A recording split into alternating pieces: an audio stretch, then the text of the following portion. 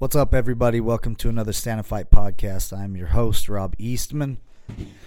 Thank you all for tuning in again.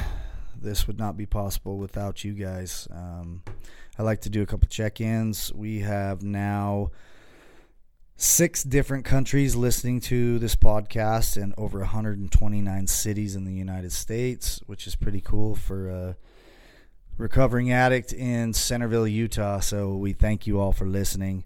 Today is a topic that I have not really thought about personally myself, which I probably should have along the way, but I guess that's why we do these podcasts is, as I'm a big recovery guy, we have a lady here about to share a pretty good story about people who are actually dependent and need drugs to be able to survive through the pain. So I'm really excited to have Darlene with us. How are you doing today? I'm doing good, thank you. Thank you so much for being here. I know you guys traveled a long way to get here, so I appreciate that. Tell us a little bit about you. So I am a now single mother of 4 kids, and I became single in January. And I am here today to kind of discuss my husband's story. I appreciate that. So I guess we just dive right into it. Your husband, why don't you tell us the story, what happened and why he became dependent on medication? Okay, so this goes back 10 years ago. We were up American Fort Canyon, and we didn't know this at the time, but got bit by a tick while we were up there, and he contracted what's called Rocky Mountain Spotted Fever. It's different from Lyme's. It's actually a bacteria. The bacteria goes in and does all sorts of damage to your body. And because his body was so strong and so efficient on healing, it didn't get the spots like a normal person would. So he ended up having it for 7 months before the doctors finally figured out what it was. So for those of you that don't live around Utah, maybe they have ticks everywhere, but that's a bug that lives on deer and out in the woods, and we're in the mountains and things like that carries some nasty diseases. So what were some of the symptoms? What were those 7 months like? So it looked like he had the flu. So he was throwing up nonstop. His skin looked white. And the biggest symptom, the biggest problem he had with the whole thing was instead of being able to walk straight, he would walk into walls, and he thought he was walking straight, but he clearly was not. He was spinning and had vertigo and things like that. I was just going to say, I've had vertigo before. It sounds like that. Yeah. So prior to any of this, what was he like? What was super active, I guess, if you're outside doing stuff? And yeah, he was very active. He was very fun, very funny, just happy. So then what happened after 7 months when they figured out what it was? Where'd y'all start from there? You're okay. Sorry, this might be hard to get through. So it didn't really change him right away, because he wanted to be him. So that was the hard thing, is that he fought really, really hard to not change. And then probably about 2 years ago, we discovered that so the doctors had put him on lots of medications to try to help him with this problem. And then 2 years ago, they discovered that he was what's called an ultra metabolizer to medications. And that just means that his body was so efficient that it was getting rid of the medication before it had time to work. And so because of this, he needed to be on a higher dose of these medications to actually give him pain relief. So when we talk about pain, what describe that to most people? Because a lot of people are like, and this is where things get twisted, is right. Like you have my ankle hurts or my hip hurts. We're talking about a completely different dog. And right. I think listeners need to understand the difference between what we're talking about and what. So the pain levels that he was at would be what most people would consider a 10. Like when they go into the hospital, they're like, what's your pain level? He would be a 10 all the time. He said it felt similar to putting your hand on the oven and not being able to pull it off. But it went from the top of his neck down to the back of his knees. And it was like a burning. Yeah. So it was like constantly being on fire. I've experienced just a little bit of that recently. I broke my neck and I had some nerve damage and felt it in my arms. And it's like I'd wake up in the middle of the night and it'd feel like my arm was on fire or there was acid on my skin. Yep, I get that. That would be what he was feeling all the time. Everywhere. And so when they got him on medications that they consider worked, we're talking it lowered his pain level down to like a 4 to 6, and that's where he stayed. He didn't try to get it to 0. He just wanted to be where he could function and be comfortable. And that's kind of important to know too. Manageable. Right. Yeah. So what did he do for work? He worked for the power company. He was actually a computer technician. He took care of all their computers, and he was considered remote because he covered a lot of areas. And he probably had the most amount of computers too. So he was really good at what he did. Awesome. Tell me real quick, going back a little bit, you said you have 4 kids. Yes. Ages? My oldest is 19. And boy or girl? Girl. Okay. And then the next one is a 17-year-old boy. And then I've got a 15-year-old girl. And then the youngest is a 13-year-old boy. You just mixed it up. Yeah. All teenagers right now. Wow.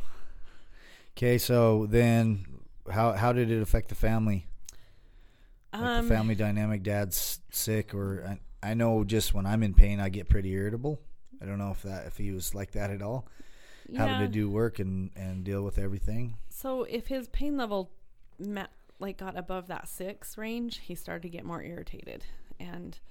But really the last 2 years, I have to say, were really, really good. They finally, once they cued in on exactly what his dosage should be and when, he was with the same doctor for 15 years. So he was with him during the tick bite. He was with him during the figuring it out.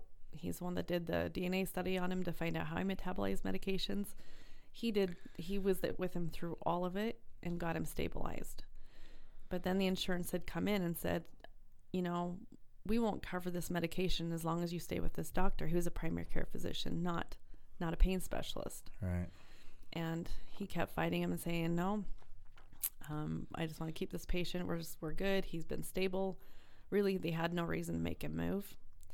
But then they just kept pushing, and we finally just switched to another doctor who initially agreed with the first doctor, and he was a pain specialist. And he said, as long as he's stable, I don't know why I'm seeing him. I mean, he hasn't changed his medications for years. There'd be no reason for me to see him unless, in fact, he needed a change of medication. So he wanted him to go back to the regular doctor too. And the insurance company came back and said, nope, we won't cover his medications if he sees anybody else. So what happened then? The very next month, the doctor decided that the insurance was right and he was going to start changing the medications.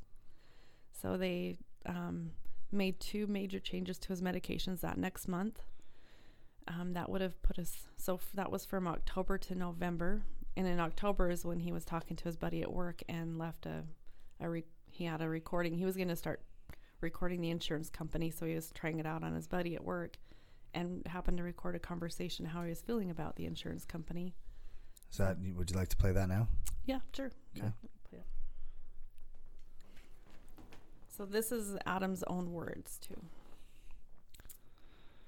The other, so yeah, it just bugs me because I feel like I'm being sidearmed, I'm being bullied, I'm being, and I'm like, no, I'm not going to be bullied. This is being bullied. They're banking on you just throwing. No, it really is discrimination. Because if I came to you and said, okay, you're taking this medication, I disagree with the medication you're taking, even though it's medically necessary. You disagree Yet the with doctor you has disagree given with both the 2 doctor. doctors. Yeah. No, she's disagreeing with the doctors. She's a pharmacist. She knows better. She knows how the medication works. So that was him actually stating both doctors agreed that he should be on this medication. And then the insurance company came in and said, no, we disagree. We don't think you need this medication. So what did they do at that time? Do you mind telling what medication it was? He was on a fentanyl patch, and then for breakthrough pain, he was on Percocets. So it's not even that. I mean, fentanyl is pretty strong, but as far as the he wasn't touch on up is not. That's not even that big of a dose. So he wasn't even had. So the fentanyl patch, what worked best was he was on a 75 milligram patch, and then the next day he would take a 25 patch because He had burned through it so quick, and that bridged him through to the next 75 the next day. So it wasn't a huge dosage, but the insurance company wanted him to be on. They were like, well, why split it up? We want him on a 100 milligram patch. So they thought by going up and the numbers matched up that it would help. But he still burned through that. It didn't matter if it was a 75 or 100. He still burned through that in that first day. And then the next day, he just started diving because the pain wasn't being covered. Yeah, that makes sense. I'm really surprised at that. I don't think either one of those are very expensive medications. Pretty common. I think because it was 2 patches, and then December come along, and that was when there was a mix-up with the dosage at the pharmacy, so he had to call the insurance to find out what happened and fix it. And then they said, oh, by the way, you have 6 months from your last refill, which was the November dosage, to find a way to start lowering this medication, because we are not going to give it to you at this. We need to start they were going to force taper him off of it. They didn't think he needed to be on this medication. So what was their plan on that? They were going to knock him down to 75. Actually, the day before we lost Adam, he was supposed to start that very next day. He was supposed to start a 75 milligram patch, and he wasn't getting the coverage with that 100 milligram patch they'd already switched him to. So he knew it was just going to get worse from that point on. Huh. So then walk us through that next little bit. So the next little bit was really, I guess, January, when he decided that he just had enough. For me, what I saw is he would wake up in the middle of the night and he would be sweating through shirt after shirt. He'd be switching them out because they were almost so drenched you could almost squeeze them out because he was sweating so profusely. He has like a pillow that I still have his head and shoulder imprint on, right on the pillowcase, because he was just in so much pain. Tell me a little bit about before that. How were the holidays? And I apologize for digging into some of these things, but I feel good. it's a... Well, in December, actually, I had a hysterectomy. And so I was recovering from that, and it wasn't smooth. So I kind of feel like a lot of things I missed that I typically wouldn't have missed. But I mean, I can't blame myself because I was with him the whole time. I was always there for him. So I can't really, I guess, beat myself up because it was just like a lot of bad things all at once. Yeah. Like I describe it like watching a snowball rolling down a hill and you just can't catch it. So you get through Christmas. Yeah, we made it through Christmas and he seemed okay until about January, like right around the New Year. Like he seemed like he was trying to tolerate things pretty well. And from probably my daughter's birthday, which is it was January 12th. Probably from that point on, it just started spiraling a little bit more quickly. And the day before we lost him, we went to a Jazz game, and he just seemed off a little bit, and like he was just in deep thought. He said he was hurting and a lot of pain, so I tried to not push too much. And then the next morning I woke up and he wasn't in the house. He'd left and drove off. So what day was that? That was the morning of the 19th. It's my birthday. January 19th. Mm-hmm. Yeah. So getting the news, how did you guys find out? Well, when I woke up and didn't find him there, I just had that eerie feeling that something was off. And I called my dad, and he said, if you're this worried about it, you need to just call the police and just have them take a peek and see if they can find him. And so I did that, and before I even hung up the phone with the police station, my oldest daughter has a friend who's dad is a police officer, and she already had her on the phone, and then he was already out looking for him. I mean, before I even hung up. So they had everyone looking for him. And it wasn't until the next day that they were able to make a beat on his phone and find where he was. And then the officer came to my house and said, "We found Adam." And I'm waiting for him to say, "Well, why didn't he come home? Why did he want to be home?" Then he said he had passed away. I'm sorry to hear that. And how was that for the family over those next little bit? My youngest son is the one I probably worry about the most because he's just so young. The second he heard, he just ran and shut himself in his room. He doesn't like to cry in front of anybody, so, and he still doesn't. And that's when I worry about the most because he doesn't share his feelings like everybody else. And so I do spend a lot of time sitting down asking the kids how they're doing, and I try to make them cry because I feel like it's good. It's good to cry. Those feelings need to be out there and heard and things like that. Yeah, I think that's one of the main reasons why I do this is to try to normalize. Life is not normal. Nobody's normal. And the more we can not be normal, the better everybody's going to feel. Yeah. And I know that in my experience, I've got this tattoo for mental health and suicide awareness because my best friend did it, and he was like my best, closer than my brother. And I didn't know what to do for probably close to 10 years. Yeah. I didn't understand it. I held myself accountable. I didn't understand it, so I want to make sure that other people can at least. I think we all do that. I think we all want to find a way to somehow make sense of it, so we try to feel accountable, even though it's really not a lot we could do. I think even if I woke up when he was leaving and grabbed his legs and said, "No, stay," I don't think I could have stopped him. He'd made up his mind. So now you're here to get a message out, and it sounds like you're fighting with a lot of fighting for something.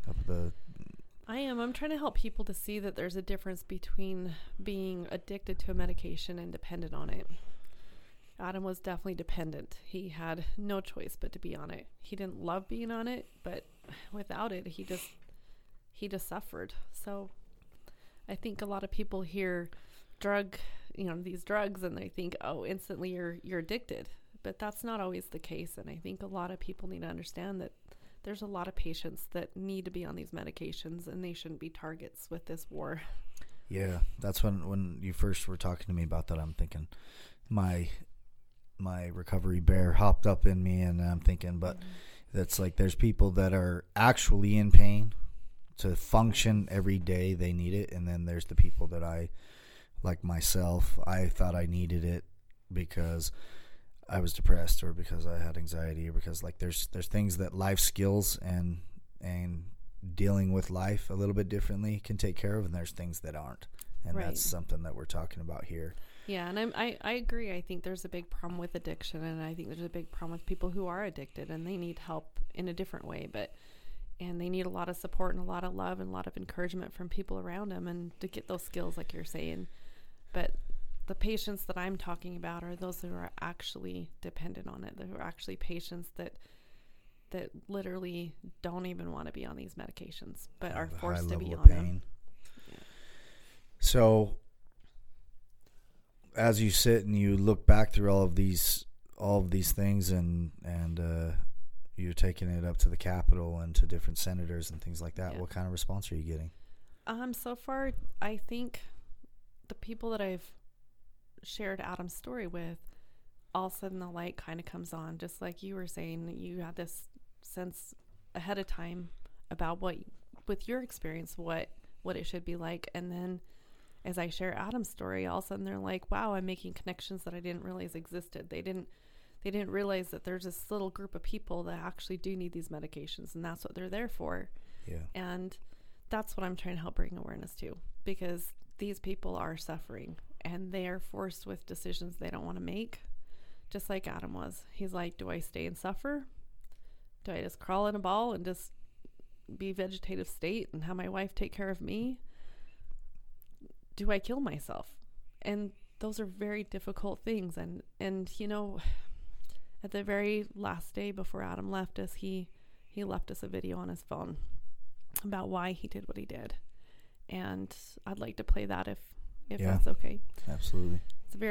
I'm just going to warn everybody, it's very difficult to hear because these are his thoughts. These are exactly what he thought before he took his own life. So here it is.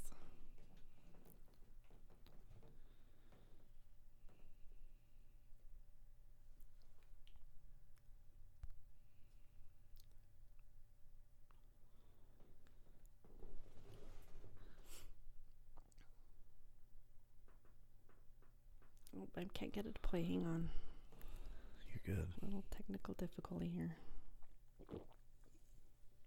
I think it dawned on me, it's either, you know, the insurance companies are going to keep cutting me off. The doctors are going to cut me off. I'm not going to be able to find any medication, won't find any relief. I've tried to do everything under the sun, and it's just not going to work. So I had to take things in my own hands by taking my own life.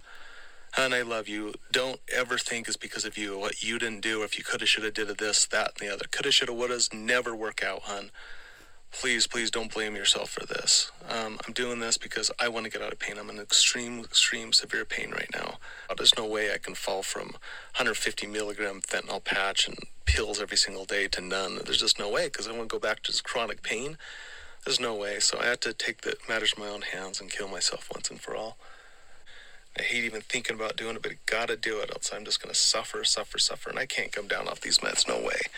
There's just no way. So everything I've tried out there, I've tried, and I try, and I'm at a point where nothing works. So, Darlene, I love you, and I love you forever, and it's nothing to what I'm doing has anything to do with you. It's just simply the fact I can't get out of pain. There's no way I can go 15 levels down with patches and pain meds and all that for 5, 6, 8 years, and just so much pain to get out of. There's just no way. I think I'd die trying to get out of pain. There's just no way.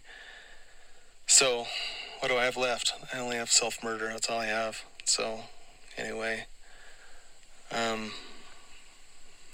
just can't believe I'm doing this. Anyway, I love you kids, and I love you so much, Darlene. Thank you for all the great years. I just got to take care of this pain. I'm done. I can't allow you to go through this and the suffering, me screaming out and sweating and dying. Middle of the night, there's just no way. All for what? So I get out of pain only to feel pain and just be completely all messed up all the time and just screwed up all the time. No way out of pain because the doctors aren't going to give me any more medications. The insurance sure shut me off. I have no place to go except massive withdrawals, massive pains. I got to kill myself. So forgive me. I'm sorry. Forgive me. Just know I did it because I'm in pain. I just don't want to be in pain anymore. That's the only reason. I'm just in severe pain.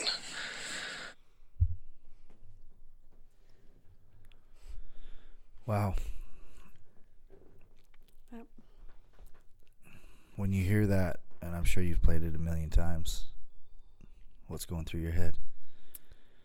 Well, for me, I saw the pain.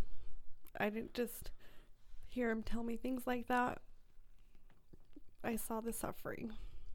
I saw it in his eyes. I saw his body.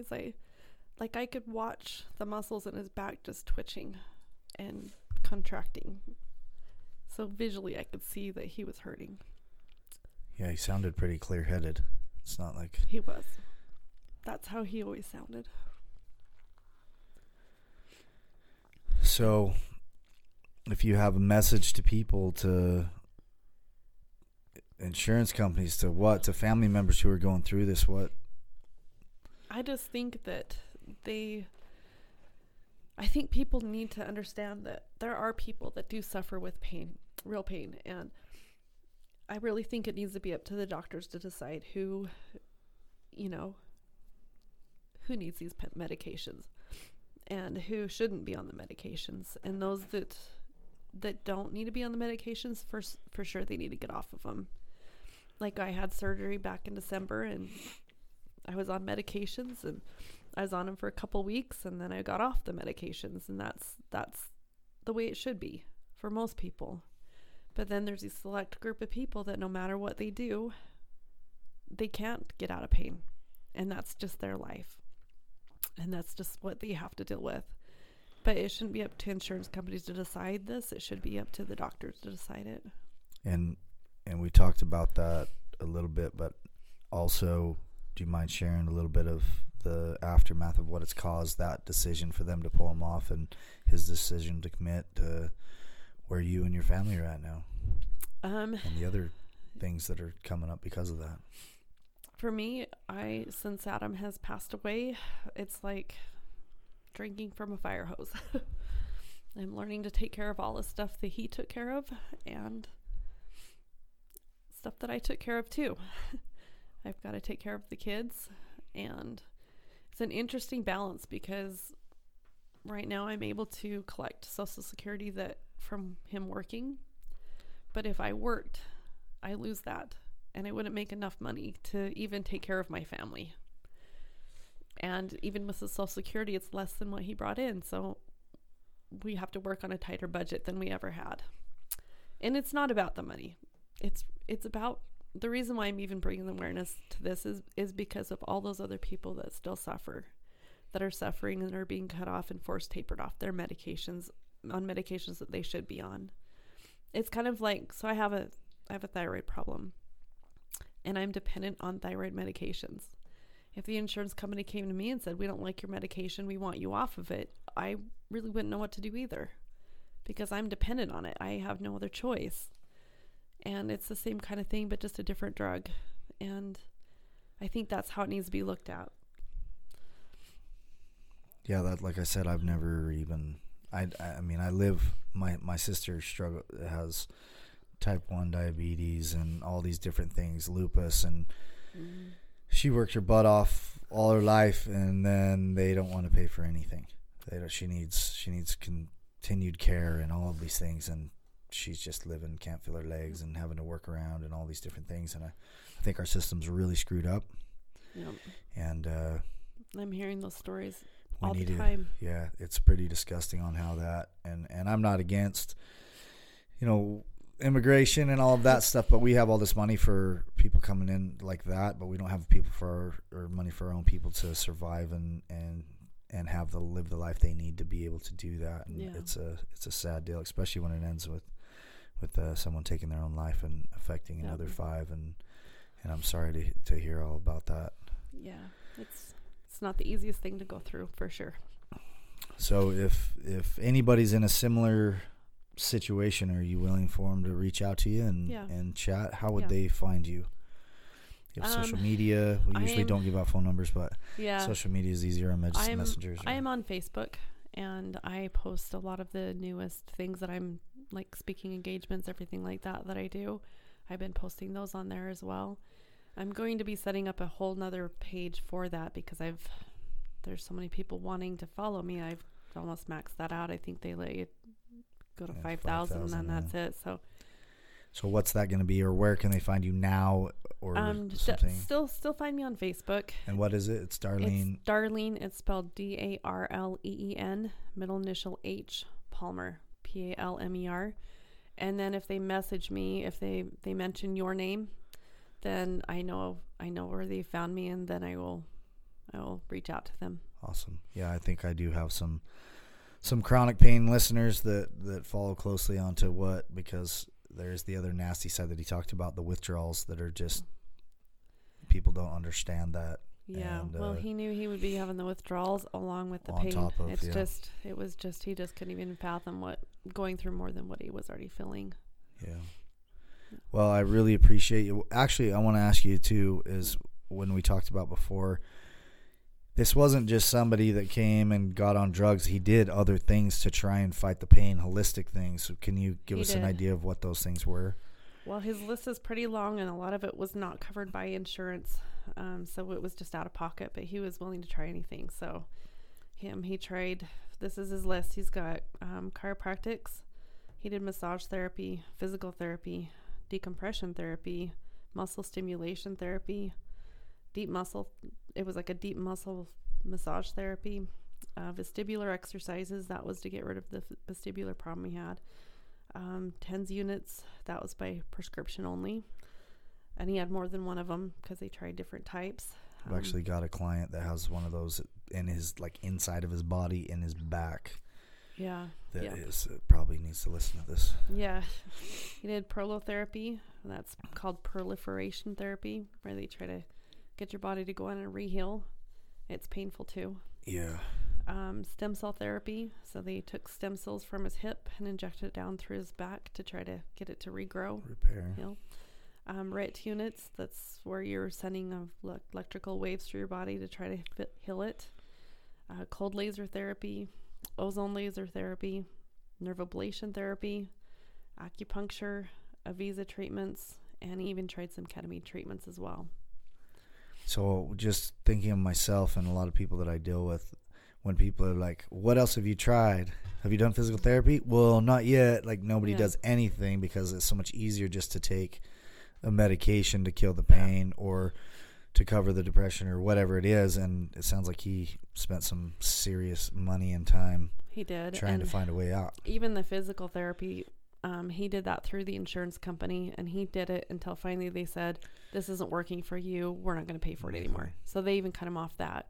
So when they started saying that they weren't going to give him the medications, he's like, well, what do I try? And they're like, well, you need to find something. And he's like, well, for the last 10 years I've been looking. It's not like I'm not trying. So he really tried everything. I think that's a good reason why the opioid problem is people are getting pulled off, and heroin's a lot cheaper. Yeah, and that sucks. He wasn't willing to try that. Yeah. So. Well, again, thank you very much for coming on. I appreciate you being vulnerable. That's a pretty tough story, and it's very fresh. It is. And I appreciate your strength and honesty, and I know my listeners will too. Is there anything else you have for us? No, I just want to say that, I'm doing what I can to try to change the laws and change things so that people that do need them can get them. And so if people are thinking of suicide, just hang on. Just hang in there, because I'm really working as hard as I can at every angle I could think of to try to change things. So yeah, if you're ever in that position, that's what my foundation is about, is suicide and mental health awareness. And if you need anything, please reach out. You can always find me at Coach Eastman 8 on Instagram, or Eastman_recovery, and Rob Eastman on Facebook. Thanks again for coming on. I really appreciate it. Thank you guys for listening.